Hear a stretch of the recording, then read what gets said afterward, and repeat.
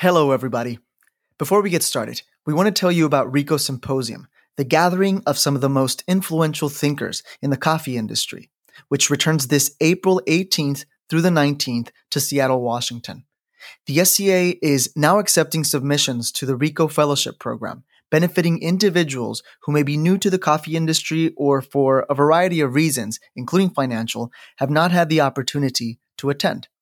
Learn more about the Rico Fellowship and register to join us in celebrating Rico's 10th anniversary at ricosymposium.org. That's ricosymposium.org.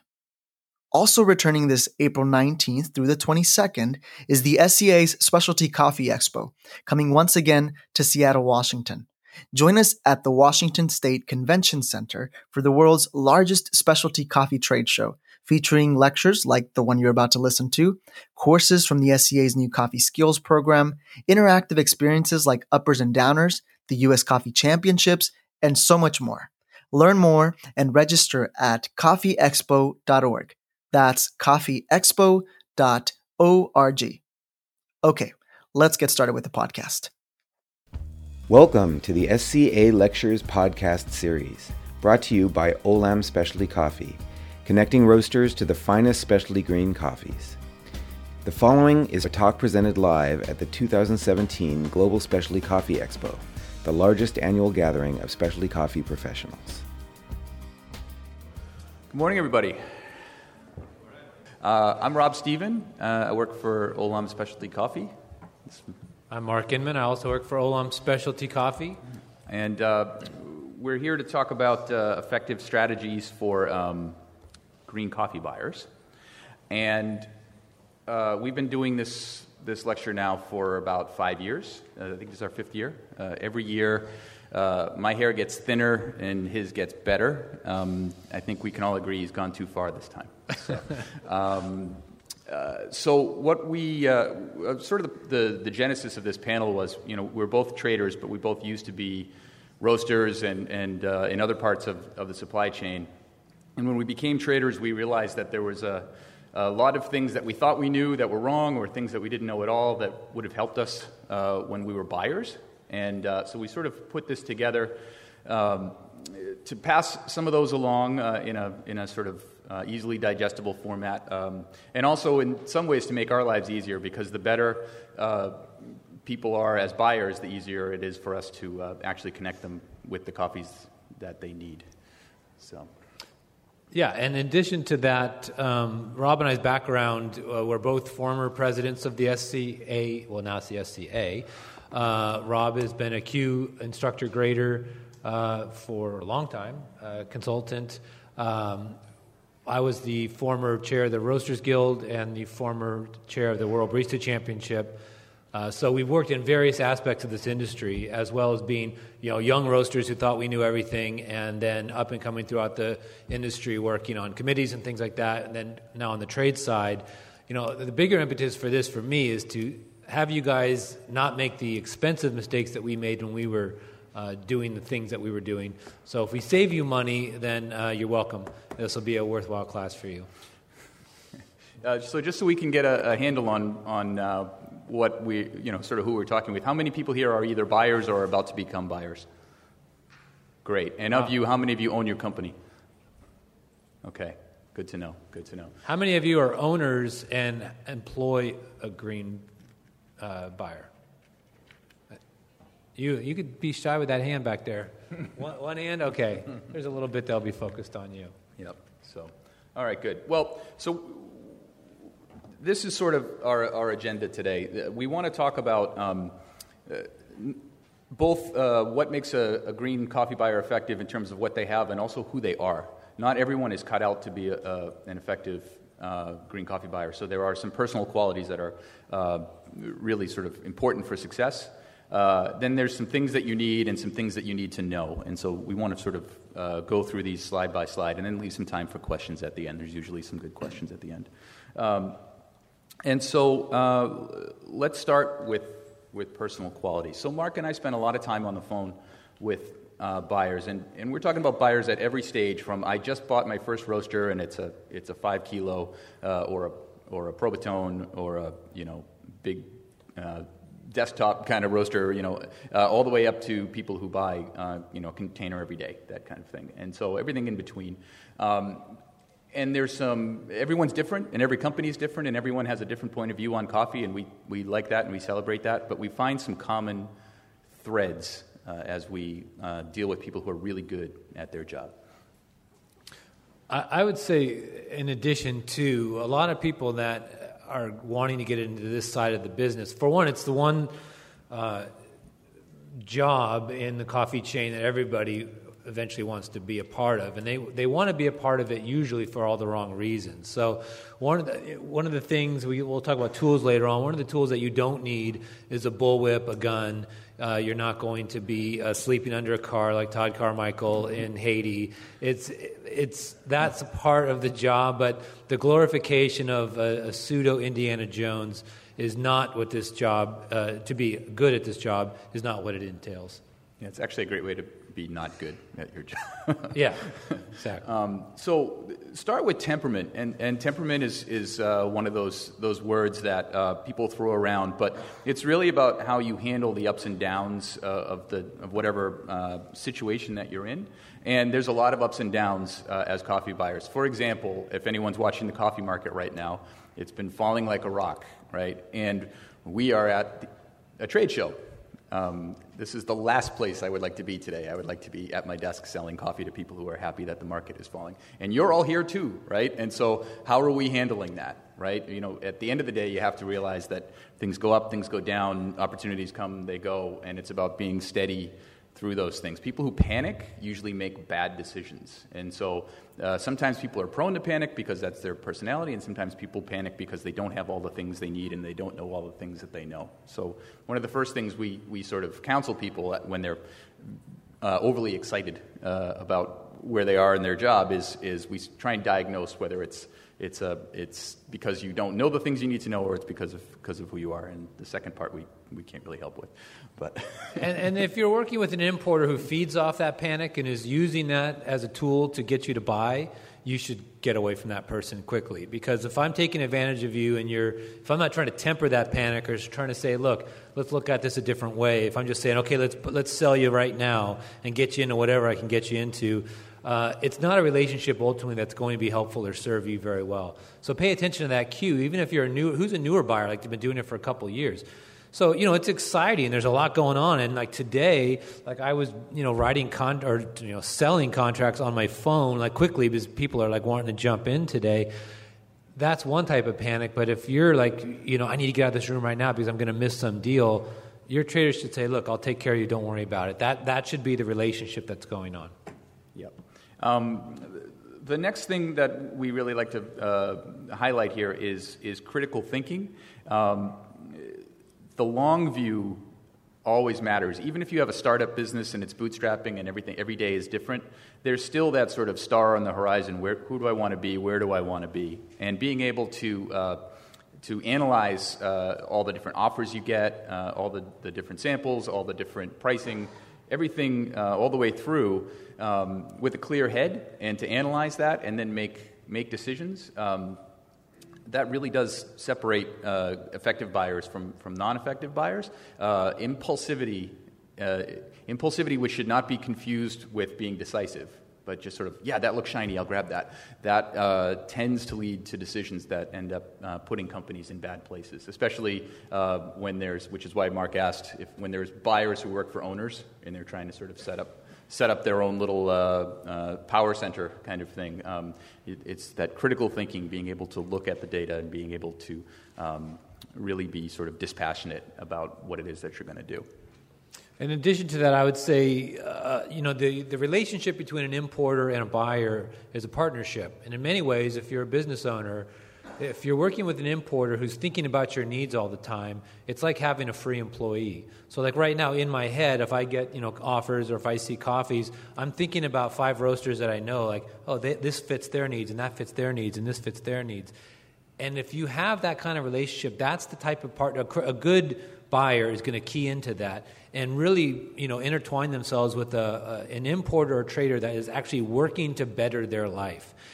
You're going to get importers that are flooding you to work with you, but if they're not there as a resource for you, if they're not there to help you, they may throw you some crazy deal every once in a while, but ultimately a great buyer, a buyer who makes it for the long haul, has a tight-knit community of importers and sometimes exporters that they work with that are huge resources for them. And this, at the end of the day, is about personal relationships, and one where I want to see you grow to be great, because when you grow and if that loyalty has been returned to me, then we both do better.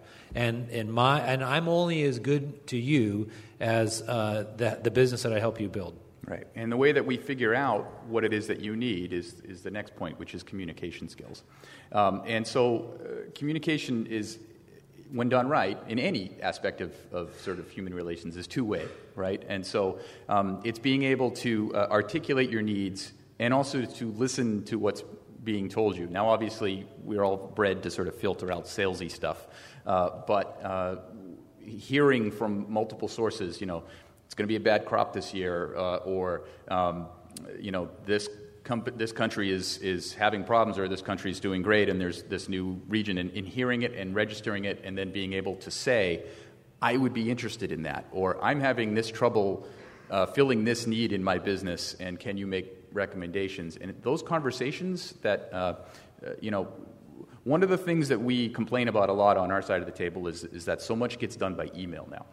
And it is almost impossible to have a quality conversation through email. So I tell all the people that I work with that email is great for transactions, releasing coffee, setting up, buys for contracts and things like that. If you want to actually get something done, get on the phone, right? And so if you don't have a relationship with your network of suppliers that you can talk to, then there's a fundamental problem there. And you have to, on the personal side, you need to be able to have that quality conversation, but you need to have it as well. And I think that is probably a sort of, good communication skills. You see that all the time on all sorts of things, but it's probably one of the absolute winning and losing qualities for good buyers, is being able to communicate really well.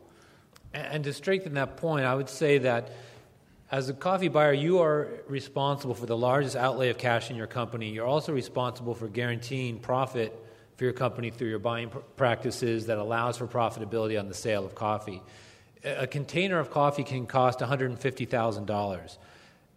To have that conversation, to buy something like that on an email or a text, is foolish. I mean, would you buy a house like that? Would you buy a car like that? This could make or break your company. And so that level of communication is key to the survival of not only your position in that company, but the company itself. So having meaningful dialogue one-on-one, and as well as requesting frequent visits by your importer, like, come into my plant, see how we do what we do, understand the nature of my business, and making the time for that is key to surviving in this business. Right. So if you blend those three together, and then we talk about decisiveness. So I feel really confident doing business with somebody who is level-headed, has thought about their business needs, has communicated what they need to me, and when I present them with what they need, is able to say yes, right? That's good business, right? I feel good about it, they feel good about it, and that's the kind of business that grows both organizations, right? And so it's one of the sort of things that, it's no skin off our back, but one of the things that sort of is a shame that we see all the time is we put something in front of somebody that we know is what they need, and they can't say yes to it because they either haven't thought all the way through about their options, or they are not empowered to make a decision, or they're too afraid to make a decision. And so better is the enemy of good, and they keep waiting, and the option that they finally say yes to is many degrees worse than what the original thing was. And so I'm always trying to coach people to say, get to the place where when you see what you need, you can say yes to it. Whatever that takes. Whatever it takes. If it takes being, spending more time with your spreadsheet, more time talking to your stakeholders, more time looking at your coffee menu, more time soul searching, whatever it takes, just get to the place where when that thing comes in front of you, you can say yes and feel good about it. That right there is, when I deal with really effective and good coffee buyers, when they say yes, they mean it. There's never any sort of like, yeah, I think I want that. No, it's, yeah, we'll take that sort of thing. That's good business. And so if you're feeling like when you're buying coffee, there's a sense of sort of tentativeness or hesitancy, you should go back to your own place and sort of think about what it is that's keeping you from being confident and decisive. And for those of you that are buyers, that are employees, who's a buyer that's an employee of a company? It's not your own. Okay, so a decent amount of you. Now, again, going back to the idea that everybody wants to be the green buyer, and people will walk through fire sometimes to have that job. If every time you're on the phone with someone like Rob and that moment comes where you ask for this and he found that, and you say, I have to go back and check with the owner or somebody other than myself, that's not a job you want to be in. It's a part of your job that you need to iron out immediately. And if you're negotiating, if you're in the audience here and you're thinking about becoming a green buyer and you're out interviewing, you need to know that you have the power and the ability to do your job and not have to check in with anybody. Because what ends up happening, if Rob can sense that every time he calls you and is working hard for you and finds what you need, and you say, I need to check with somebody, Rob's going to say, who is that person? And then that's the last time he talks to you, and now he's talking to whoever you need to check with. And then you become basically cut off at the knees in your own job. And so that's because this business moves too fast. I mean, especially coffees that we have to dig and find for you and do a lot of legwork. We got 19 other people we can sell that to, and we're not going to wait 3 days while you go back and forth with somebody who is not really doing the job of green buyer, but is holding the checkbook and has to make all the final decisions. It becomes a very frustrating relationship. Yeah. So notice we put good cupper last. It's really important to be a good cupper when you're a coffee buyer, but that's sort of price of entry. Seattle is just has an embarrassment of good cuppers here this weekend, and if that's what it was, everybody would be a coffee buyer. So important, great to be a Q grader, great to always work on your skills. I still cup as many days a week as possible, but that's not what makes me decent at my job. It's just something that I have to do. It's like being able to drive to work. So in order to enable that, you need some resources. So as Mark was saying, info and influence, right? So an empowered buyer versus a non-empowered buyer, there's a big difference, especially when we're talking about parameters. Like I can buy coffee when the market's between here and here, or when the differentials are between here and here, or I can buy up to this much without having to check in. To have pre-negotiated that, and you don't have to communicate that outwardly, but to know where your empowerment stops, that's a key to effectiveness, because then you become a good negotiating partner. And no matter who the trader is that's dealing with you, they're under pressure. Every time they offer you something, they've asked somebody for something, because it's a trading relationship, right? So they're buying everything that they sell. And so there's somebody behind them going, hey, remember that thing you said you were going to buy from me? How's that going? Hey, how about now? How about now? Now we get drowned in texts and emails and WhatsApps and things from Origin saying, we offered you coffee. As far as we're concerned, we've sold it to you. So when you're going to buy it? And so if we offer it out to somebody and they take 3 days to get back, that becomes extraordinarily uncomfortable, and we do that less and less, right? So that empowered buyer gets the coffees that they want, because they're the ones that make the trader able to actually do the good business, right? So empowerment, super important.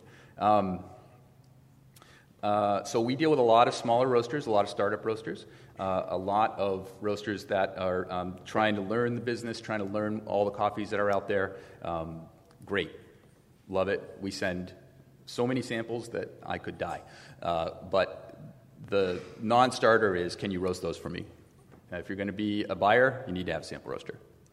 Sorry to be the one to tell you that. There is definitely there's a sort of like, we'll bootstrap and we'll get that later. You'll never get the coffees you want if you don't have a sample roaster. So just flat out kind of. I'm happy to sort of argue that with anyone during the Q&A, but it's definitely something that we feel strongly about. Well, and conversely, the way around that a lot of the times is buyers will say, well, what's the best Colombian you have, or what's the best Ethiopian? For what purpose? What are you doing with it? I don't know. And is my taste aligned with your taste? And if we're just talking cup score, that's not good enough. So there are things like, I need to roast for a grocery store blend, and it needs to be no more than $2.25 a pound. It'd be nice if I could get it at 84 up. Those are parameters that you could almost skip a sample roaster, but at some point you need to be talking the same language as myself. And I would say, I don't know where Rob sits on this, but you do not need to go nuts with your sample roaster. Everybody thinks you need to run out and buy a $15,000 one-barrel roaster. If anybody who's ever followed Sweet Maria's or uses their website or rips stuff off their website, we all do that. Okay, only you're the only person that goes to Sweet Maria's? Holy cow. Well, the rest of you need to write that down. Yeah. Anyways, Tom is a gigantic proponent of going to any garage sale in your neighborhood and buying an air popcorn popper. That actually works as a sample roaster, and it actually works quite well. You could roast great coffee on that until you burn the motors out because you're using it so much, and then you go on to other things. So especially talking to your importer about, look, I only have this much money to spend on a sample roaster. What do you suggest? I mean, I was a roaster, Rob was a roaster. Many of us in the trade have been that before, and we all, I started roasting in a barn on I drove a 57 Chrysler Windsor to deliver coffee. I mean, I know bootstrap, and so I could definitely steer you in the right direction. But you don't have to go for the gold option always. Of course, it's nice to have the greatest tools in the tool shed, but there are in the world of roasting, there's a lot of options at every price point you can imagine. Yep, and people moving up and out, so the thing that they bootstrapped with, they're happy to unload to the next person up, and there's always stuff out there, eBay, Craigslist, all that good stuff. Anyway, the last thing, and just a minor point, but actual available time to do the job. If you are, it's sort of analogy of like, when someone texts you and then you text them immediately back and you don't get a text for 15 minutes and you think that they texted you and then threw their phone out the window. It's sort of, that happens a lot. Like, hey, give me an offer. And then, you give them an offer and then you don't hear back for 3 days because like, oh man, I was in Bolivia doing my thing. It's like, the time management is critical because things move really fast. So not to belabor that point, but.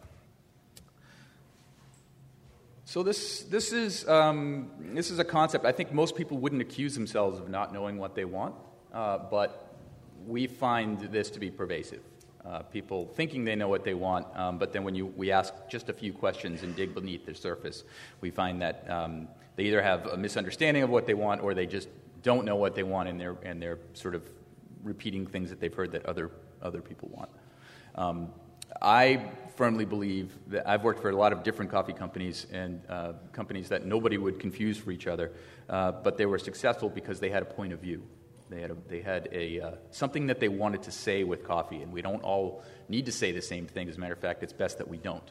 But without that point of view, it's hard to know what you want. Right? And so the difficult conversations that we have are, I was in the paper warehousing business and I made a lot of money and coffee seems great, so I bought a roaster.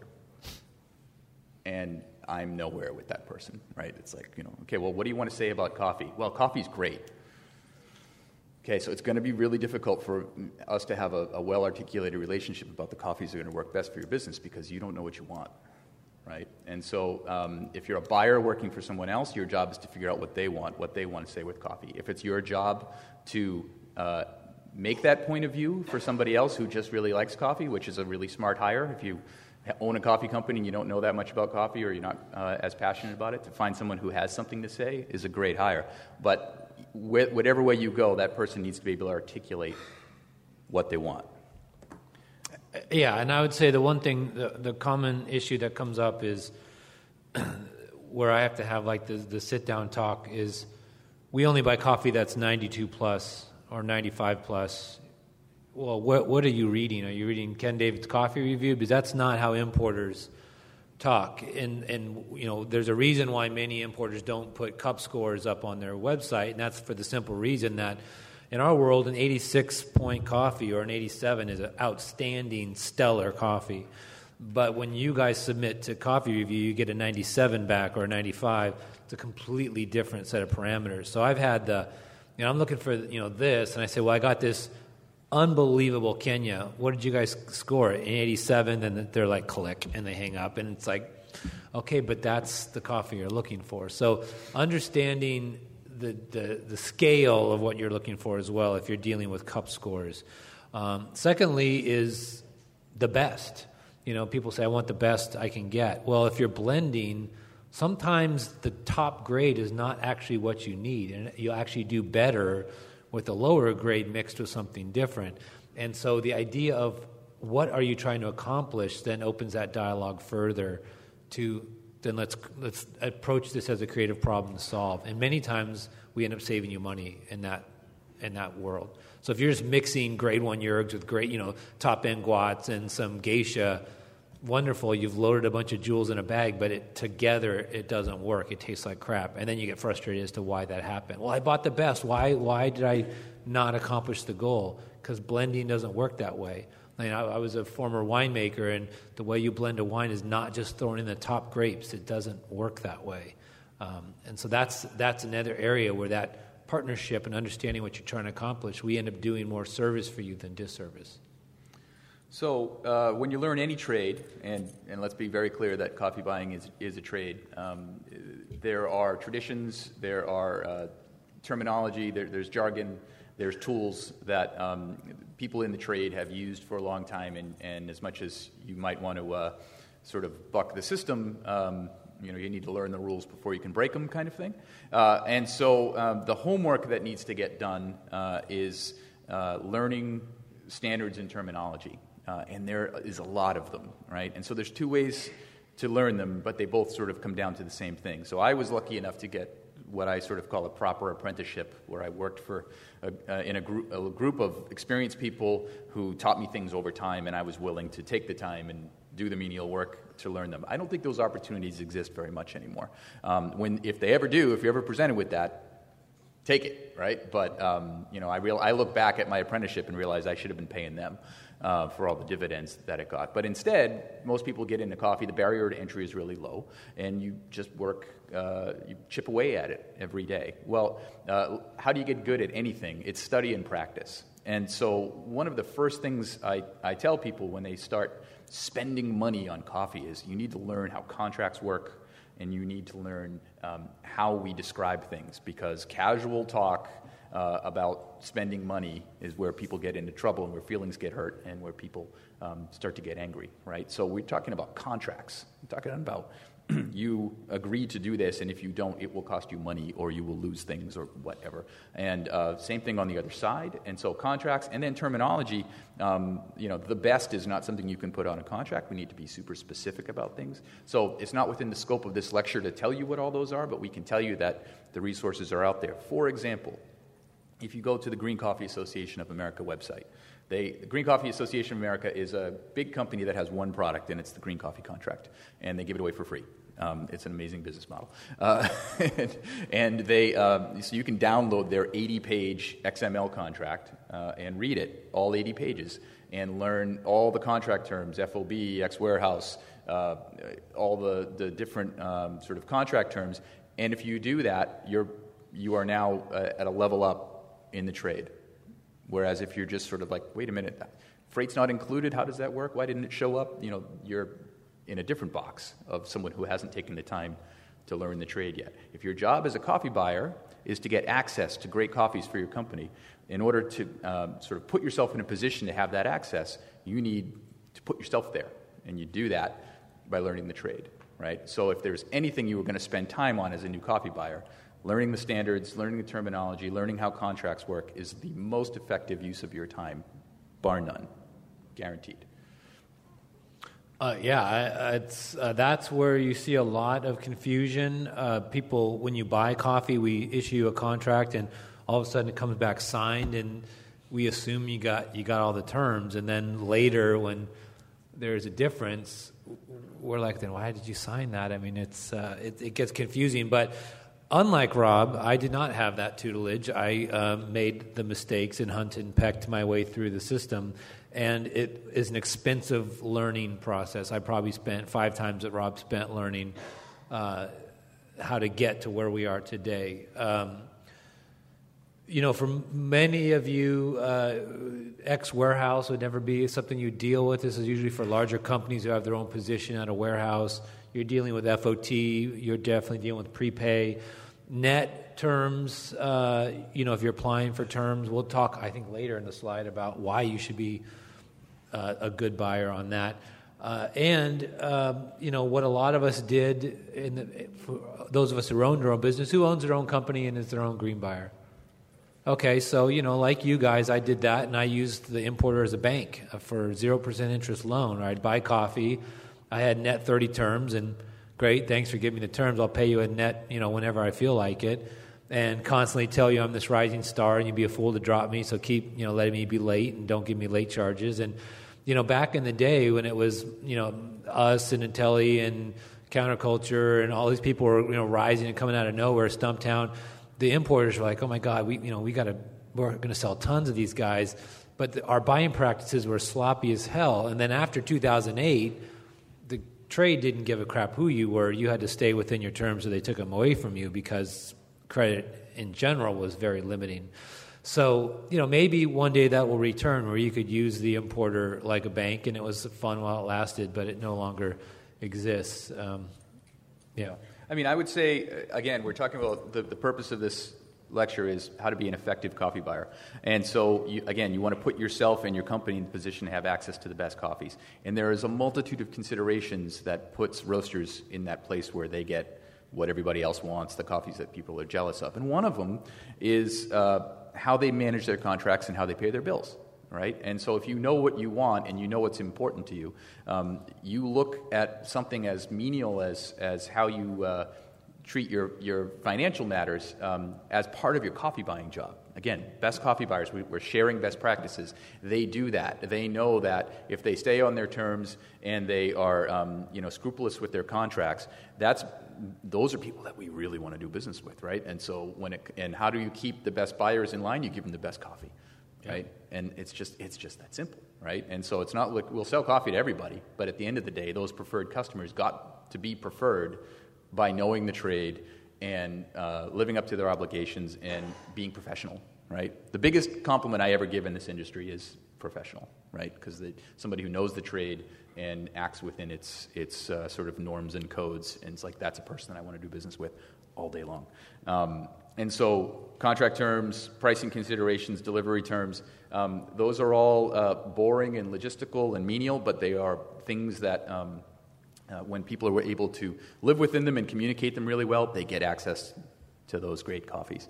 Do you want to do the SAS rant now? Should we do the SAS rant now? Yeah, but I would first say, again, this room or this presentation today is about teaching you guys these terms and to get comfortable and to make you a better buyer. So during the Q&A, and we're usually we run right up against the clock, and then everybody's like, I had like 50 questions for you. We're blasting through this so we can get your questions. So if there is any of these terms you want us to define and explain to you how to do it right, please ask during the question. Last time we would just run through 50 of them just to think what are the key ones, and some of them you guys already know and some of them you don't, but we all had to learn these at some time, so please ask it. But now we'll get on to the SAS rant. I'll do SAS, NANS, and you do replace. Yeah, well, let's just talk about it in concept first. It's sort of like if there was a toolbox and you had to fix something, it's like it's the most useful tool in the toolbox, and if you only could grab one tool in the toolbox, and you didn't know what the thing you had to fix, it's like as a coffee buyer, the SAS portion of a contract is your secret weapon, right? And so if you don't know what that means, that's the very first thing you should be thinking is, I don't know what SAS means. Who doesn't know what that means? Okay, good. You guys are about to get your money's worth today. They paid nothing for that. Oh, shoot. Okay. So SAS is so let me put it this way. If I'm cupping some offer samples and I say, oh my God, I found a coffee this guy would like. I call him up, I say, hey, I just cupped something that's in your wheelhouse. It is amazing.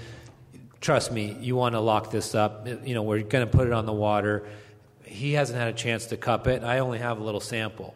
So if he trusts me on this, he doesn't have to trust me implicitly because it's not about that. He'll say, okay, I need 10 bags of something that amazing. Let's write it up SAS, NANS. And that means subject to approval of sample, no approval, no sale. So at this point, he doesn't have to take my word for it. When the coffee lands, so he's booking it way in advance. This is before it's even gone on the water. Let's say it's a Kenyan, so it's 45 days in transit, then stripping, then the sample. So he's 2 months ahead. The sample the coffee lands, I pull the sample, I give it to him, and I do my best to describe it so we're not rejecting it based on I just didn't feel the groove, man, or something like that, which does come up. You cup it, you're like, yeah, it's exactly what I wanted. At that point, you just bought the coffee. If he said, you're way off, this is not at all what we like, you don't own the coffee, it's not your problem, then you reject it. Sounds great, sounds awesome. A lot of buyers think, well, where's the catch? Why are you pitching me this? Like, where is this a timeshare deal where all of a sudden, I can't get out of it? It's not that at all. But there are ways to abuse that and ways to not get that. The main reason is why that thing is the best thing to take advantage of is because numerous times roasters will say, God, I wish I could get access to the Kenyans that Hart gets, or God, how did these other companies get this stuff and I've never offered it, because they're buying it all SAS. And they come in, they know early what they're looking for, and they book it up. But if you're waiting for coffee to land and be on a spot sheet, and you're buying coffee on a spot sheet, it's whatever's left over half the time. Not that all spot coffee is bad, but there's certain coffees that are going out in advance, which is probably half of what we do, which is pre-sold before it even lands. Now, where this doesn't work and where you'll get away with this only one time is I'll say, I've got a container of mixed microlots coming in from Kenya. They're all between 3 and 5 bags each, or 10 bags. Okay, I want to SAS the top 10 lots, 5 bags each. And then the coffee lands and you only needed 5 bags, so you cup all 10, you reject 9 and keep 1. You can't do that. You're just cherry picking to try to find the best. And meanwhile, you've tied up all those other top lots to keep us from selling them. So you have to SAS what you actually need. Because if we see a rejection rate at much more than you actually buy, we just call you and say that, or we just don't even offer you that anymore. I've had customers call me, hey, I want to do this SAS. Sorry, man, we're not doing that anymore. And here's the reason why. So you get one shot at that. But if you play it by the rules, it's an outstanding tool to get your hands on great coffees based on the description that a trader is going to give you. It could be, I'm looking for something super bright and lemony, something really clean from this region, and it needs to cup at this level. We're going to sell you that in advance. So let me all the things that we've talked about up till this point, the qualities, the resources, the empowerment, the temperament, if you have demonstrated all these things and you know what you want and you're able to articulate it, then I'm in a position to say, this coffee, which I could sell 9 times between now and when it gets here, I'm going to reserve for you because you're a professional. You've convinced me that you want this, assuming it is what I say it is. So I'm willing to put you in this box of elevated customer, hold this coffee for you at my own expense, with no sort of obligation on your part, because I want to deepen our relationship, right? But so if you're sitting in my shoes, who are you going to do that with? You're going to do that with everybody? No, you're not going to do that with everybody. You're going to do that with people who've shown that they're in a place where that's going to be a good proposition for both of us, right? So that SAS piece, it's like, learn what it is, have the conversation with as many people as you need to have with what it's. I have the what is SAS conversation 3 times a week. I wrote a blog post about it on our website, and people read it and then still come to me and ask me questions. It's like, because it's the thing, right? It's the only way if you're going to get coffee. By the time coffee gets here, as Mark said, it's picked over, right? And so you have to learn what it is, but you have to learn how to use it, because it's great power and great responsibility. So again, our purpose is not to run through all of how you use it, but to tell you that it's super important and you need to use it responsibly. But if you do, it can be the difference between getting the coffees that are available versus the coffees that you want, which can often be very different things. Do you want to do replace? Replace. So there are 2 reasons to do SAS contracts. One is because there's a snowflake of a coffee that you absolutely want to have, and you want to make sure nobody else buys it, but you want to cup it first.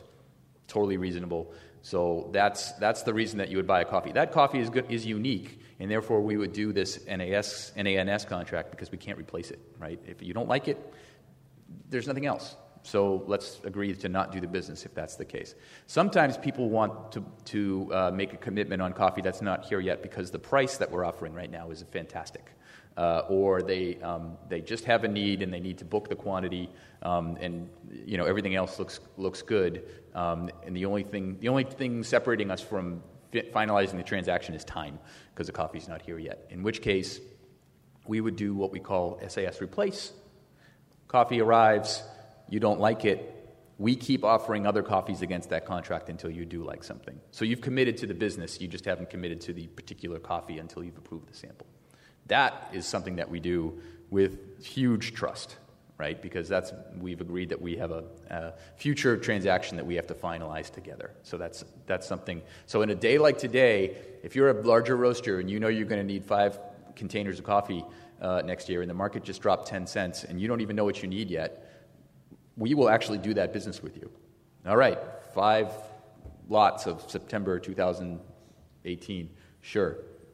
At some point we'll talk about what we're going to put against it, right? That's a customer who has put themselves into a place to do great things for their company by locking in a market level at a really good place. And they've done that by consistently applying these principles. So if you're a wholesaler, how many of you are wholesalers here? Just predominantly do wholesale? SAS replace, as well as what we call TBD, which is what he's referring to, is ability for you to quote like a grocery store, I can offer you this wholesale price for the next year, because you've already locked in the market, and so you know what you're going to pay for coffee for the next year, and you know what you're going to make on your margin when you offer your wholesale price out. So those of you that need to project forward for accounts that need, because who deals with grocery here?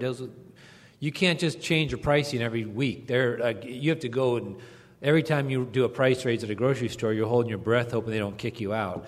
And so to say, I can guarantee this price for 2 years, puts you in a very strong position. But you have to have the discipline to know, if I'm going to give you this price, then I have to go lock in that market, because you can't then buy spot coffee with the market moving everywhere. All of a sudden, price yourself out. And you've maintained the grocery account, but you haven't made a profit on them in forever. This allows you to do that. So we've made reference to this being a preferred customer. Again, it's about the access that it grants you, whether it's access to coffees, access to preferred finance terms, access to flexibility. This point Mark makes about being able to quote forward. Nobody is able to quote any further out than the coffee that's in their warehouse unless they have contracted for future prices. Because as the market is telling us over the last 2 days, the market can do whatever it wants at any given time. And if I knew what it was going to do, I certainly wouldn't be here. I'd be on a beach earning 20%. So we're just all at the mercy of the market until we lock it in. And once we know what it is, then we can do that forward. You don't need to be a big roaster to do that. You just need to be professional and know the trade and do these things that we've laid out, and then you'll be preferred customer, and then we're willing to extend these extra things to you, and that gives you the access to these extra levels of effectiveness. So this is a bit of a recap in terms of the qualities, but again, communication, we talked about payment. Let's talk about forecasting. So we talked about knowing what you want, right? I'll be very sort of binary about this. Good coffee buyers have a forecast and a spreadsheet that they live and die by, and mediocre coffee buyers don't, flat out, right? And so if you once you buy coffee, you update that you've made the commitment. Once you roast coffee, you take it out of your inventory as you get sales projections from that function of your company, or you get new accounts, you increase your needs moving forward. You know which coffees that you have to take by certain times based on the contracts you've written, and that's a living document that's constantly being updated and groomed, and that allows you to then say yes to things when they come in front of you. Otherwise, hey, I've got this coffee, it's in your wheelhouse, it's the right price, I don't know if I need it. That sounds like a lot, or those tells us that you don't have a forecast, and so we're less comfortable to do a long-term contract with you. Because if you don't know if you need it, then you're going to end up with too much coffee, and then that puts everyone in a bad spot, right? So I would say, and it's not like I won't ask for hands because we're not here to shame people, but if you're a coffee buyer and you don't have a living forecast, aside from learning contract terms, that's the other thing to spend the majority of your time on right now is a forecast. And it can be a simple Excel document. I started with a one cell typing in coffee name in the upper left, and by the time I left my last buying job, it was 15 tabs and alt column ZZ kind of thing, right? So yeah, and secondly to that, I mean, when we converse with buyers a lot, we'll say, like, what are your needs for, let's say, a Colombian, UGQ quality for the year? And they say, well, we need 50 bags. 50 bags spread how? Well, a year divided by, 50. Your business does not work at that flat rate. You have peak months and lower months, and the more I can narrow that down to, you need more in the fall and less in the spring, then we start manipulating carry costs and ways to save you even more money. So this is about trying to shave pennies off for you. I'll sell you the even spread if you want it, but you're in the long run going to pay more for these coffees in many cases than you need to be. So having that spreadsheet as accurate as possible for how your business, your flow rate of coffee is very essential. It will save you a considerable amount of money in the long run. Yeah, and it keeps you from running out of coffee too. Right. We've learned all over time that you can't roast air, so you need air. But you can air roast coffee. You can, yeah. Sampling. Solicited versus unsolicited, huge distinction. So if I send you a sample just because I found something and I like it, when do you owe me a response? Trick question. Never. You don't owe me a response at all. It'd be nice if you gave me one, but if I shotgun blast you with samples that you didn't ask me for, that's on me. If you ask me for a sample, when do you owe me an answer? Or feedback. Mm-hmm. Yeah, one way or the other. So those of you who are thinking 2 weeks, no. we tend to ask people for 3 days, 3 business days, and there's a couple of reasons for that. One is that, first of all, in any given import house, there's anywhere between 5 and 10 traders actively selling the coffee that was sent to you, so the chance that you're going to spend the time to roast it, cup it, put feedback together, and come back and say you want to buy it and have it be gone is very high, and so timeliness matters. The other thing is that sampling is pretty expensive. It's basically every time FedEx goes out the door full of samples, we go, $40, which is cost of doing business, and we're happy to do it. But people who never give, it's not even that they never buy, but just never even respond to the samples that they ask for, are not moving themselves towards that box of people that we want to do higher levels of business with, right? And so when we get feedback from people that says, even if, I love to get feedback that says, none of those coffees worked for me and here's why. That's great. That's awesome. Because then I'm like, okay, I can never offer these kinds of coffees again. I'm this much closer to knowing what they need, to being more effective to help them, and to have a better conversation with them about what we can do, right? I mean, telling me no on samples is awesome. Telling me nothing hurts both of us, right? And so you should have something in your head about when you ask for samples of, do I have time to follow up on these samples? Asking for samples the day before your 2-week vacation to Aruba is probably not great, right? It's just asking us to set money on fire, which, we'll do, but at the end of the day, nothing's free, right? So sampling is, again, one of those things where how you treat samples and how you respond to samples can enhance or limit your effectiveness as a coffee buyer. And on top of that, we have at our company an automated website where you can do this stuff on your own, but we still see everything. And so if you're a roaster who's like, I'm going to keep requesting samples, but I'm learning how to cup, and I just want to go through, cup all day long. I'm inviting my friends over, we're going to cup. We're not a school. We're not here to teach you how to cup. And so, like Rob's saying, every time that sample box goes out, it's $40, sometimes even more. If we get sample requests. Somebody's asking for 30 samples of completely unrelated coffees, just all over the map, and it's like, what are you doing? Like, looking at this, I'm confused. Then you find out, they're just learning how to cup. They're just I want to taste a Cameroon. Now I want to taste a Malawi. Now I want to taste a Tanzania. That's great, man. That's what this show's for. Go do that here. But then the importers get really frustrated because they know they're never going to sell you anything, and because you're doing it to us, you're doing it to Royal, you're doing it to Inter-American, or you post on Instagram, here's my cupping room with 1,000 samples piled on a table. That's great. That just is the last time we're ever going to talk to you, because we all have Instagram as well, even though we're older gents, but we still get on it. It's like posing next to the bike you stole. Yeah, it's the same kind of thing. at that point, it's more effective for us to come visit you or for you to come visit us and cup with us. We cup every day. We cup every range of quality you can imagine. And if you are working with an importer that's close in proximity to you, go visit them. Go say, what time do you guys cup? I want to jump in on that. That is a great way to learn. And you're also in a room with a bunch of cuppers that are seasoned professionals that want to have dialogue and will accelerate your education much faster than doing it on your own and soliciting free samples. Yeah, and I would say, just as a side note on that, we're talking about learning a trade. And so even though we're in specialty, the coffee trade is large and vast, and you'll never get exposed to the lower grades of coffee, to the things that go wrong if you're just getting top-grade samples all the time. So putting yourself in situations where you can learn while cupping, whether it's at Origin, at trade shows, visiting importers, or other, makes you more professional, because when something finally slips through the filter and gets to you that is wrong, you'll know what it is, right? Now that's a buyer who can do that is really valuable to their company. So who can say, because otherwise what we see a lot is, a sample will slip through and it's got potato, or it's over fermented, and the buyer will come back and say, yeah, that was super interesting.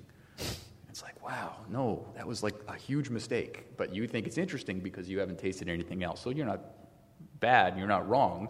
You've just never tasted that mistake before, right? But, so getting the opportunity to cup through all the things that coffee has to offer, even the ones that seem like they should come with an antidote, is really important. And so it's sort of outside the scope of what we're talking about here, but I can't recommend it enough. Yeah, I mean, when I was in college, one of the most popular wine, aside from like the high-end French wine classes, was the defective component wine classes, because you got to taste everything that can go wrong with making wine. And with coffee, it's important to seek out and find as many defects as you can, because that's a huge help for you to identify these things when they come up. Because not that this is a little bit off track, but if you're buying a whole container of coffee, if you're doing that, and we sign a contract and I send you a sample and you come up with a defect that I don't, because they draw it randomly, and I could not have it pop in my cups, but it can pop in your cups, and you don't identify it and you accept the contract, you just bought crap and you paid top dollar for it. And then later, when your customer complains, like, it tastes like rotten fruit, and then you call me like, hey man, what happened here? I didn't get ferment, but let's check. I'll cup it and I'll find it. But at that point, you approved it and you were drawn on it and you're stuck with it. So this is a way to avoid losing a lot of money. Or, if I'm sending you an arrival sample and you're like, I got to get on the road, I'm going to Bolivia, so I'm just going to approve it, that is a gigantic mistake. So it's better to communicate, I need a week to go through the sample, I'm about to travel, so we give you the fair shake. But if you accept it sight unseen, stuff happens and we don't always catch it. If we catch it, we usually call you and tip you off to it. But if it's to avoid, it could cause a huge breakdown in the relationship if you get really angry over that and you're trying to blame me on that when it was really you didn't take the time to cup through your sample and really know what you were buying. Yep. So, these landmines in the relationship, they usually come from lack of knowledge of how the trade works, right? And again, everyone's getting into coffee. There's no coffee buyer school, and there's no level of sort of apprenticeship. So it's like if you sort of apply general business principles to some of these things in coffee, the sort of customer's always right mentality, that breaks down in some specific areas of coffee. Right? So it's important to know that when you're dealing with contract terms about sample approval, things like that, there's norms around that, and they may not be intuitive. So super important to learn that stuff again. We talked about forecasting. Really what we mean with this slide about calculating is there's two aspects. First of all, again, the market's just dropped this huge amount. The people who know what price they need and know what is going to be a fantastic opportunity for their business, they've already done the deal, right? They're not thinking about it anymore. The red light went on their dashboard, and they went, "Yep," and pushed the button, right? And so, and that's because they have a forecast. They have all the levers in their business of what they need, and they're like, "This works. This is a great opportunity for us. I can say yes without reservation." right? And so that ability to seize opportunities comes from constant calculating and analyzing and recalculating. And there's some levels to that, right? Whenever you're, especially if you're in wholesale, you're buying when you're setting pricing, you're setting it not on what you paid for it, but what it's going to cost to replace it. So if you're not, you need to start thinking about that, right? Because coffee crops pricing can change dramatically from year to year, and if you don't make the money to buy the more expensive coffee this year, then you're in trouble, right? And so, how do you find out what things are going to cost next year? Well, no one can tell you with 100% certainty until you write a contract, but that's the conversation with people like us. You know, what are we thinking about differentials for next year? What's the market look like? What's your intelligence? We have people who sit in, all of the importers have people who sit in Switzerland and Singapore and all these places and just look at the market, and they're economists and they do this kind of stuff. They're still wrong 40% of the time, but at the very least, we're gathering information on the ground. We know what's up, and we can have directional conversations with you. And yeah, if you need to have a stable price for next year, you'd probably be good to lock it in now. Those kinds of conversations, right?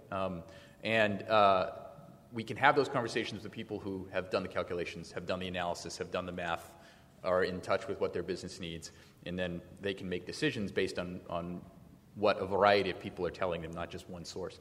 But if they don't know that, then all these things just slip by, right? The other thing is that, and this is a bit related to payment terms, but some of you will remember if you've been in the business more than a couple of years, we had $3 market a few years ago.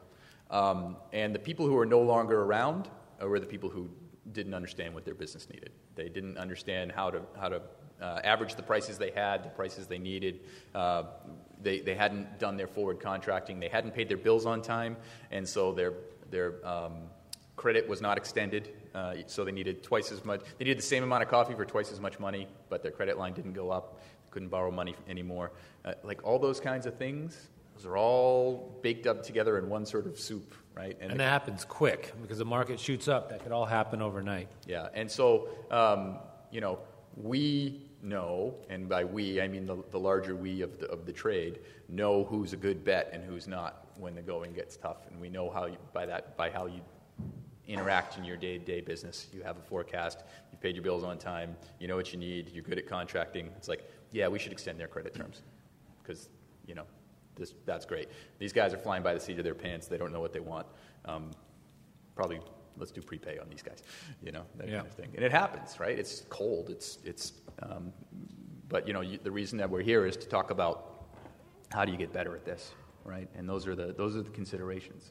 Those tough days, they happen quick, and there's we play camp counselor on those days where we have to sort of talk people off the ledges. But the people who've done the pre-planning, they're in a lot better position. They're usually not on the ledge when that happens. So. But that Rob's point about replacement costs is much more relevant to you guys that are doing the grocery wholesale and long-term wholesale contracts. That's where that becomes much more of an important dialogue. If you have a coffee house that you're roasting in or a cafe, you have a lot more fluidity on pricing. Your customers can get their price raised tomorrow, and they're not going to dump you in mass.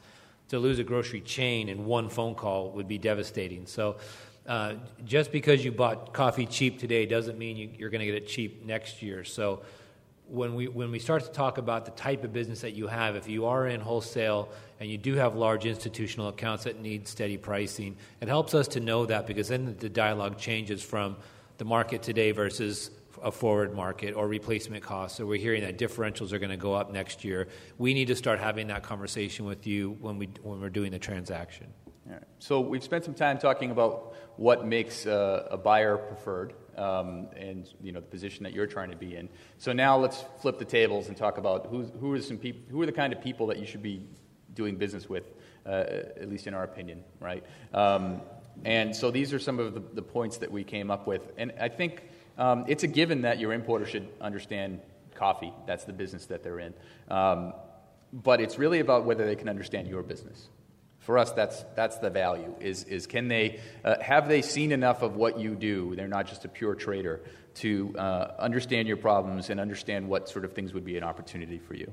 Those are the relationships, and those, I'm used to, again, when I started, it was more in the family business kind of model. Those trader-buyer relationships that last 20 years, it's based on this kind of stuff. It's based on you know what I need, you feel my pain, you're constantly there to help, and we have this two-way communication relationship. Those can get built every day, or they can be destroyed by being unprofessional. But it's finding the people who give you the opportunity to have that sort of relationship. The knowledge about the roasting business, this is vital for you guys. There's not a lot of traders that have been on that side of the fence, which is why Rob and I continue to keep our jobs. But if you do know that, it helps immensely. If you tell me I'm in I do wholesale to restaurants, I do a cafe, I'm looking to do a blend to get my foot in the door at a hotel. If that importer knows how to put that together for you and how to hit the price point you're looking for, that's a gigantic help for you. But if they're just saying, well, I could sell you coffee and I could throw some things in front of you and I could talk the market, that doesn't get you closer to where you need to be. And so the conversations I like to have with my clients is, the last thing I really want to talk about is green coffee. What I'm more interested in is, hey, I'm looking to hire a sales rep. How did you do it? I'm looking to get in a grocery. How do I get better presence on the shelf? Do I do demos? Do I hire a demo person? What type of roaster should I buy? I'm looking at different roasters. What have you had experience with, or what have you seen, or do your customers like to work on? That's the fun dialogue that helps you build your business. The green coffee will happen on its own, but I can answer these other questions for you, so it's a much deeper and broader relationship than just buying and selling green coffee, which becomes about price at that point, or service, and that's fine if that's all you need. But ultimately, you're growing, and you're going to need that next step advice that we may or may not have already done, and we may or may not have made huge mistakes that we could avoid you taking on as well. Yeah. And you're going to gravitate to a supplier that clicks with you on a number of levels, including on a personal level. So like I'm sort of gruff, cynical Boston guy, and not everyone likes me for some reason. I don't really know why. Shocker. It's a shocker, but so if you're super enthusiastic and energetic, and we might not have the best relationship. There's someone who works on my team that is custom made for you, right? And there's someone who works at another importer who's sort of exactly like that, right? And so you're going to cast around and talk to different people and be like, I really like talking to this person, and they have all these other things. And that matters, because this is a relationship that will absolutely go through good times and bad times. 100%. There's never, I have no customers that I have no rainy days with. I mean, it's like sooner or later something either goes wrong, coffee shows up late, coffee shows up outside of quality, they don't pay their bill, but like there's something all the time, right? And it's up and down, and again, that's where temperament comes in. And so having that sort of relationship on a personal level as well as on the professional level matters, right? So you have to click with the person, and you got to understand that in every import house there's a roster of traders, and sooner or later you can find the one that really sort of makes you feel comfortable doing the business there. Nobody likes Mark, but we're...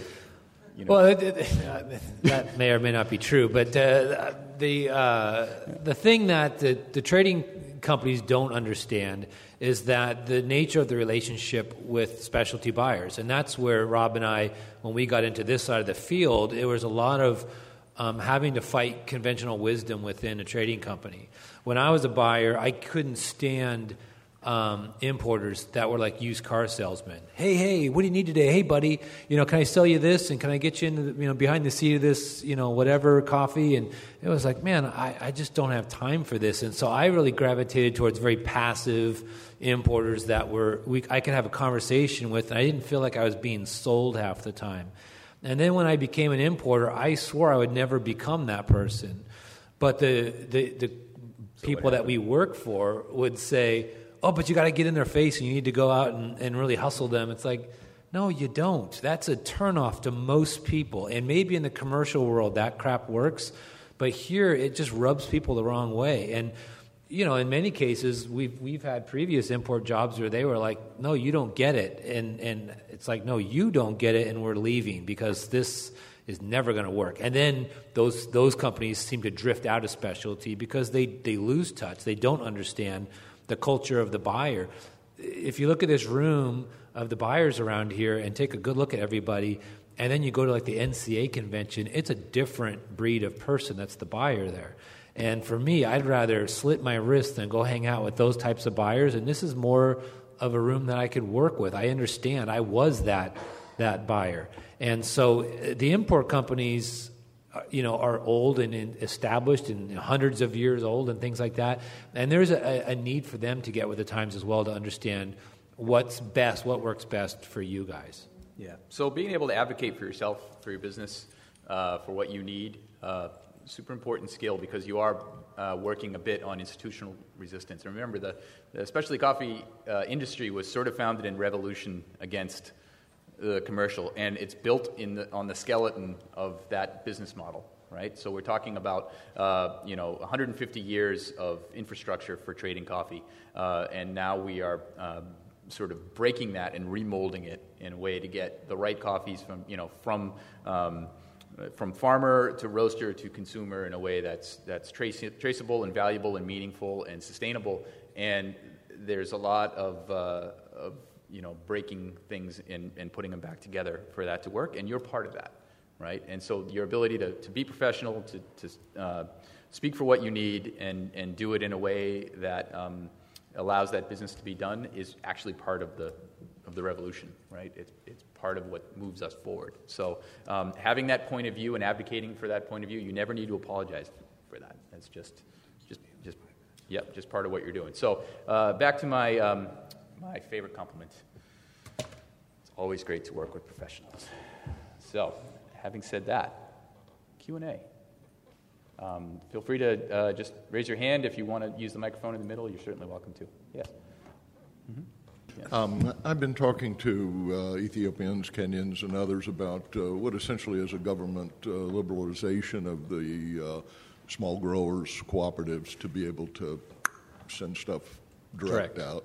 And I just hope you'd give me some insights in that and share that with the room. I'm presuming there's some benefits to that for specialty coffee, but there's also some logistical challenges with infrastructure and all this kind of stuff. Like direct trade, kind of. Yeah. So chat if you would. Well, I'll give a quick answer to that, and then Rob will give you another quick answer. When I was a roaster, I had an all-organic roasting company, an organic farm, and I had to do a lot of direct business because there just wasn't that supply channel back in the day.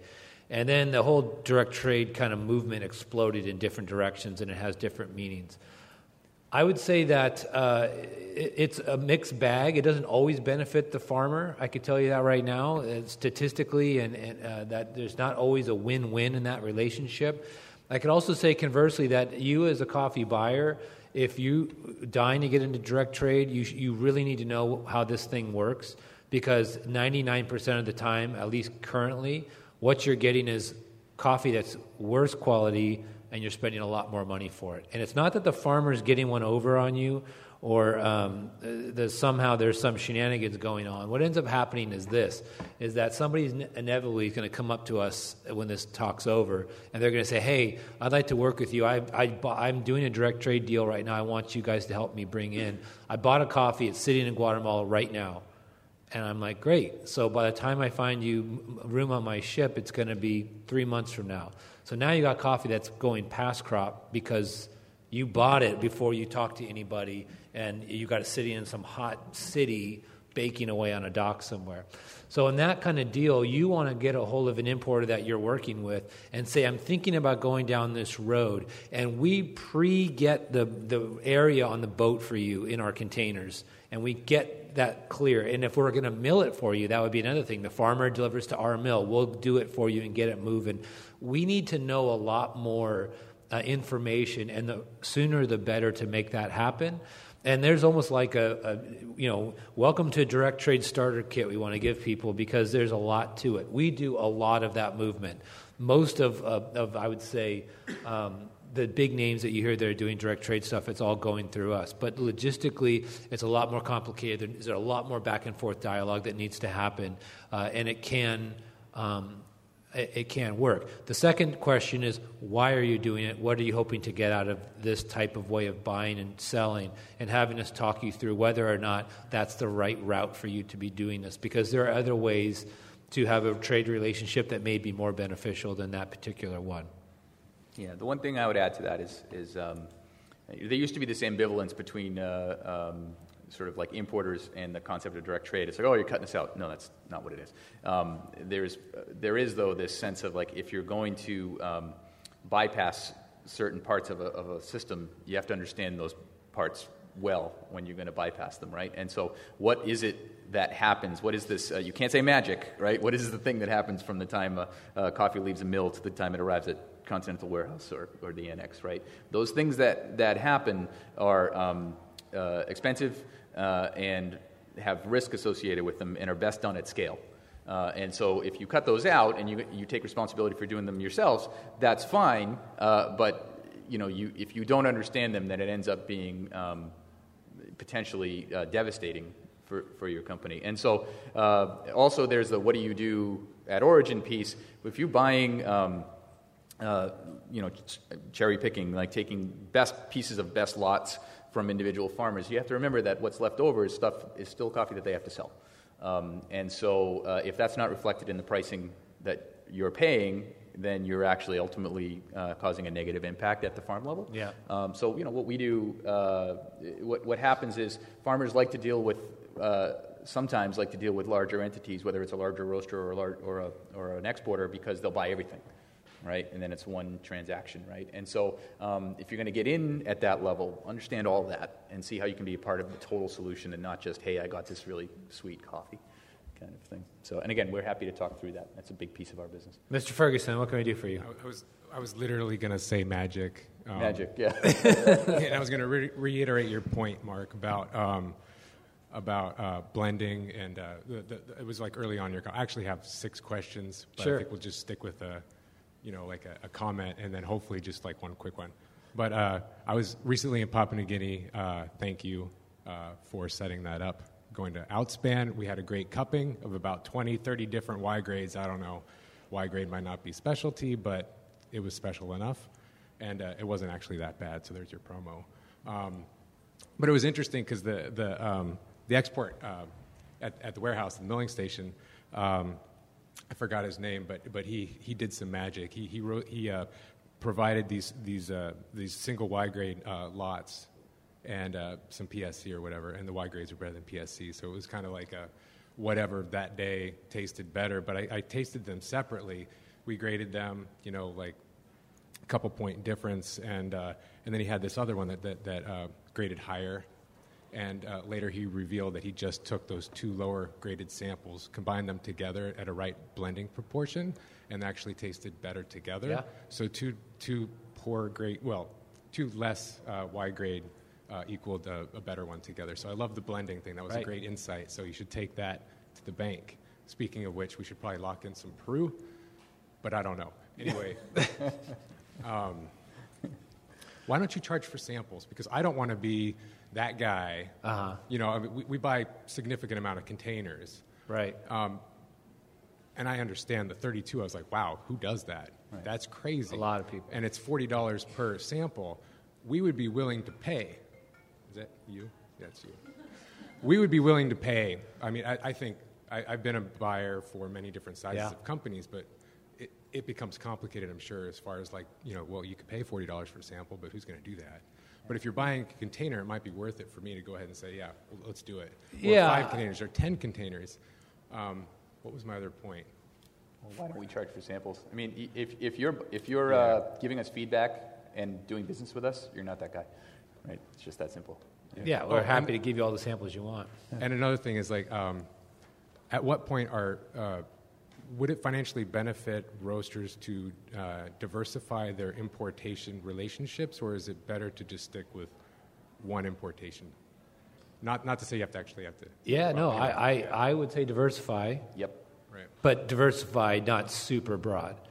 Going with one house gets tricky because then, if things go wrong, that was your one source and it dried up. Yeah. So I never recommend anybody just go. When someone says, hey, I want to give you all my business, I'm like, well, could you recommend, for me, it's like I don't want to, take too many bids and call around 5 or 6 people and say, well, right. they were 3 cents cheaper. Why, it's a lot of nitpicking, but it comes down to like 10 containers, that kind of adds up.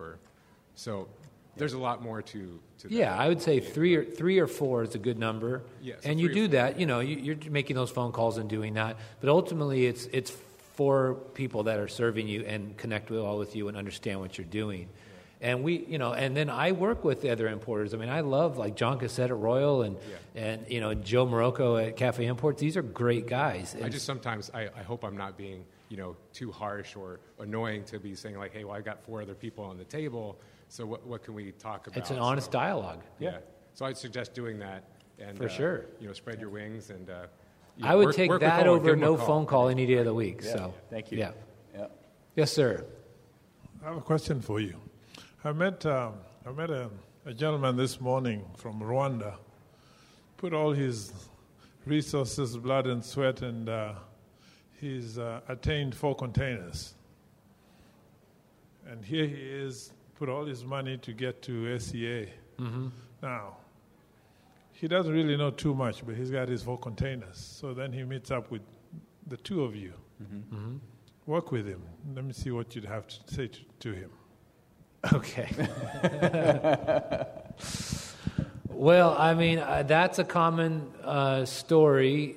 The 2 common stories are that one or my uncle's got a farm. My uncle's got a farm, but also I was in the Peace Corps and I lived in this community and they really need the help and, please buy it for me. And then that they don't have an understanding of coffee, and what ends up happening is that they're selling undergrades and really bad stuff, but they're trying to help the people as best they can.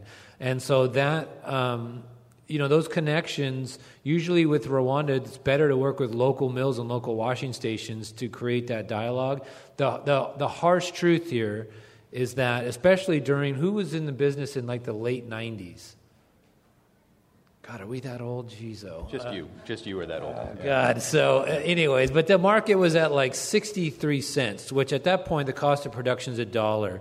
So for every $1 that farmer's spending, he's only getting back 63 cents. And the average income for a farmer is $2,500 a year. The average, there's 5 children per average farm family. Average holding is 4 acres of land globally. That is nothing. And so to have your income cut in half is devastation. And these farmers scrambled everything they could to come here. They would have these sample bags, and it would be like, please, they would meet you in the front of the parking lot. Please buy my coffee. This was serious desperation. And your heart went out to these farmers, and we get these samples, and it would have the name of the coffee, but no way to contact this farmer ever again. And it was just really sad to see that happening. Or farmers are walking the floor trying to solicit people in the booth, which is the worst way to sell coffee because all that coffee gets thrown in the garbage can. It's better to give me your card, talk to me about what you're doing, and then later send the samples to my QC lab and then have us go through it and give you the honest attention that your samples deserve to create that relationship that you're talking about. And that's doable. But having 4 containers to sell now is, when really the harvest was in December, November, and the coffees are shipping, January is when they arrive, that coffee's probably going to be a little bit long in the tooth at this point. Yeah, don't forget that just like we were talking about building relationships with roasters, we have to build those same relationships with suppliers. And that's trust that comes over time, because whenever I sell something, what is presupposed in that is the fact that I bought something.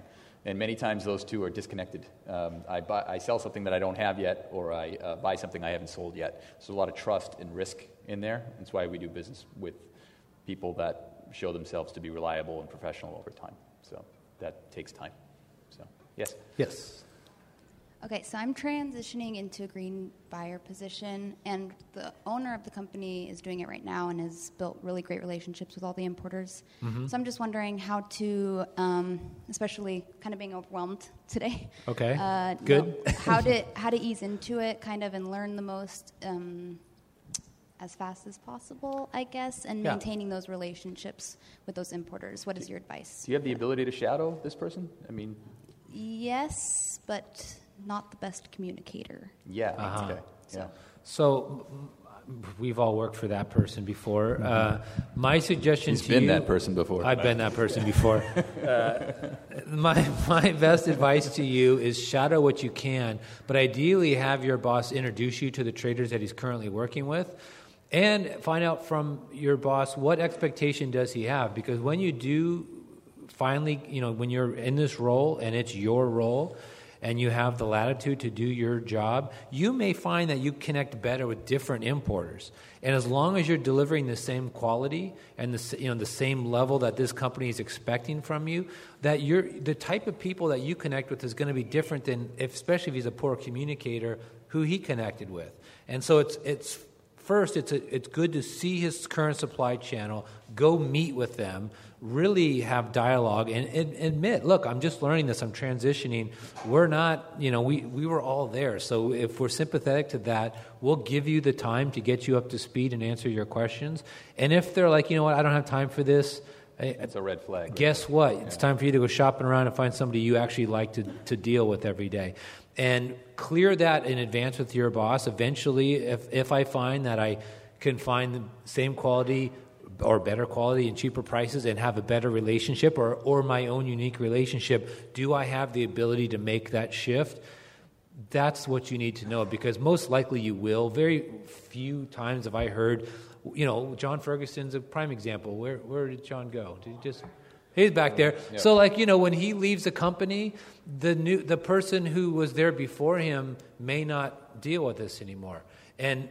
But we follow wherever John goes, because we're like, I still want to be working with him.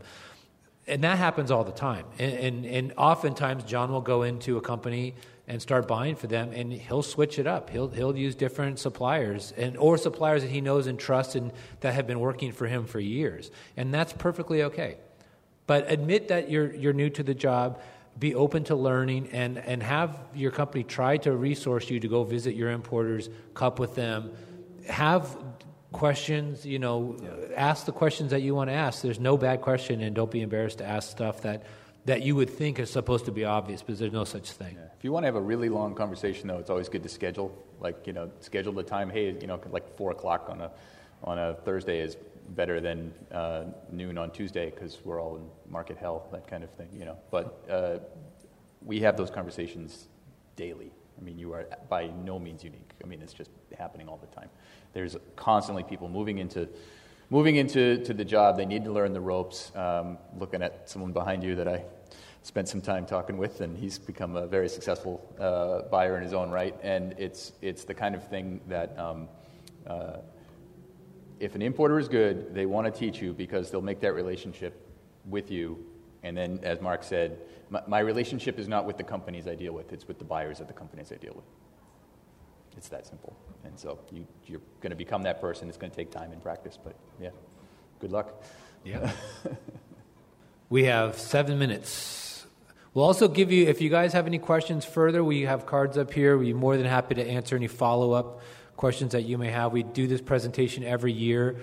We enjoy it immensely, and nothing makes us happier than to help you guys improve yourself, and that goes outside this classroom as well. Yeah. So. Yes, sir. Hi. Well, back to your comment, you say everybody has that angle that has the power. Yep. I came to the expo for a different purpose, and I know a partner in Peru is just starting, he just got the land and everything. What's the best way for a person like you to connect with people like you so we can reach? Yeah, so I'm going to jump the premise of your question a little bit, right? And so at the end of the day, wants best price for the coffee and sustainable, to be able to make the farm a viable business and stay farming and farming is a business, right? It's also a passion for a lot of people, but at the end of the day, it's a business. So the question is, what's the best route to do that, right? And in some countries where there's not a lot of access to great coffees, being a single farmer with a certain amount of coffee and making that direct relationship, whether it's an estate or a special preparation or something like that, makes a lot of sense. Other times, if you're in an environment where there's a lot of good grade coffee and you're trying to jump outside that system, it's actually going to just end up causing you a lot of pain and heartache and making less money. So the first question I would ask is, and Peru's one of those countries. Peru's one of those countries. Is what existing export chain can I align myself with that will give me transparency and exposure to the end buyer? Or right? joining a cooperative that actually gives you strength and will protect you in the market movements and things like that. Depending on the size of the farm, it may make more sense.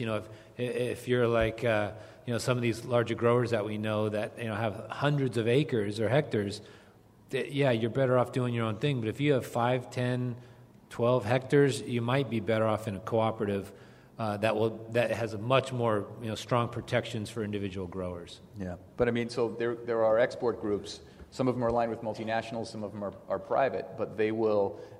Their ultimate clientele wants those traceable relationships, and so it's about getting the best coffee to them, working with them to get quality to where it needs to be, so that they will put it in front of a customer, and the customer will drive the relationship back down. And they'll, I want to visit this farm. I want to make this relationship. Going around the sort of traditional model can work, but it's the hardest road, I think. And so that's my sort of short answer there. Yeah. Thank you. Do you mind just taking 2 minutes to discuss? You guys did some vocab words and glossary words. Yep. FOTX warehouse. Yeah. Sure.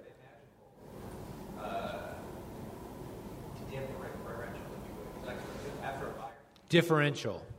Okay. I think you guys discussed about magic words. I think over the last 20 years, that's why I think the most magical word for people. Sure. Okay, so real quick, because we could do this. Differential versus fixed price coffees. So my personal belief is that specialty, differentially priced coffees is really a commercial coffee term. It doesn't really belong in specialty, but nevertheless it is what we do. Many specialty coffee guys just are doing flat price coffee, fixed price coffee. So for somebody, like the farmer here or you from Rwanda, with Rwanda especially, they'll say, it costs me this much to grow, I need to make this much profit, I'm asking $2.50 for my coffee. That's a flat price. If you're a part of a larger, like Colombia or Guatemala, where you're a smaller farmer and there's thousands of farmers, these coffees get sold differentially. And differentially is the market plus whatever the in-country differential may be. So that's set, and that's what moves around. So we talk about forward pricing. The differential is what we're talking about here. And then you add on to things like higher grades, organic certification or fair trade, rainforest. Those add to the differential and give you this price. And then that in addition to the market, becomes the price of coffee. But until you buy it, like if you call and you say, how much for this squat? I say plus 52, and you're like, ooh, what does that mean? It's plus 52 plus July's price right now, because we're in July market. So 128, or I think close today, 128 plus, let's say plus 50, and that's 178 if you said, I'll buy it. But if you say, okay, it's plus 50, and then tomorrow the market goes up, it's plus 50 on that higher market than the lower market. Or if so until you buy it, once you buy it, that's what's called fixing the coffee. Whether you're not buying an actual future or anything, if you're buying 10 bags or so, but you are in essence fixing the market at that price. And so what ends up happening usually is when the market drops, all of a sudden countries like Colombia's differentials will start to climb because they're trying to average out the movement of the market. And conversely, if the market starts to climb, they'll lower their differentials because they want to be competitive with other countries. And so Honduras and Colombia watch each other all the time, and they're moving their differentials to remain competitive. But it's this fluid pricing that is also playing off the market. Once you say buy, then those things lock into place. Governmental organizations, coffee associations like Anacafe and the Colombian, the Fed model are usually setting differentials. The thing I would add to that is that people who work in differentials are actively participating in the futures market, so they're hedged, right? And so they have a futures contract which covers the supply and demand influence pricing throughout the world, and then they're setting a premium based on quality and logistics and all sorts of other circumstances. And so by nature, if you've got a futures market position, you're a sophisticated player. And so when you're dealing with an import house, even if they're quoting you differentially, you're using their futures book. Right? Yeah. So when you say you want to do it, they're buying a futures contract or giving you a piece of a futures contract that they own. So it's deconstructed pricing. You have a final price, there's a market piece, there's a premium piece, and you add them together. When you add them together and when you fix those two is the conversation and is the negotiation. The only difference is that you can time when you fix the market, but you can't negotiate what the market is. I would also like the market to be $1, but it's not. It's $1.40 or whatever, right? And so we can negotiate about the differential. And what you'll find with importers specifically is that when you're negotiating prices, unless it's a flat price coffee where it was flat all the way through, you're negotiating only the differential. We don't make money when the market goes up or down. Right. That's not where our money's in the differential, and your money's in the differential. So at the end of the day, you have to pay the final price of what those two add together. So if the market's really high, when you finally pull the trigger, your price is going to be really high. But, if you are in that long-term conversation, you can find ways to do business when the market's low, which is why we're doing a lot of business right now, because there are people who know what they want are coming in and saying, I can make money at this price. I'm decisive. I'm empowered. I know what I need. Let's do it. Except for if you're buying Rwandan coffees today that are usually fixed-price coffees. Doesn't matter where the market is. That coffee was already bought and sold or bought and sitting in our position as a flat price coffee, so it doesn't move with the market. So when you hear like us or any importer say, hey, the market's down today, when you're looking at buying some coffee, make sure you're looking at differential coffees. Flat price coffees make no difference, and you could buy any day of the week on that one. That's the only deals to be had are those that are differentially priced. Great. Well, thank you very much, everyone. This is a great turnout. I appreciate your time. You've been listening to a talk from the SCA Lectures podcast series. To hear more on topics relevant to the specialty coffee industry, visit www.scanews.coffee and subscribe to this lecture series. Thanks for listening.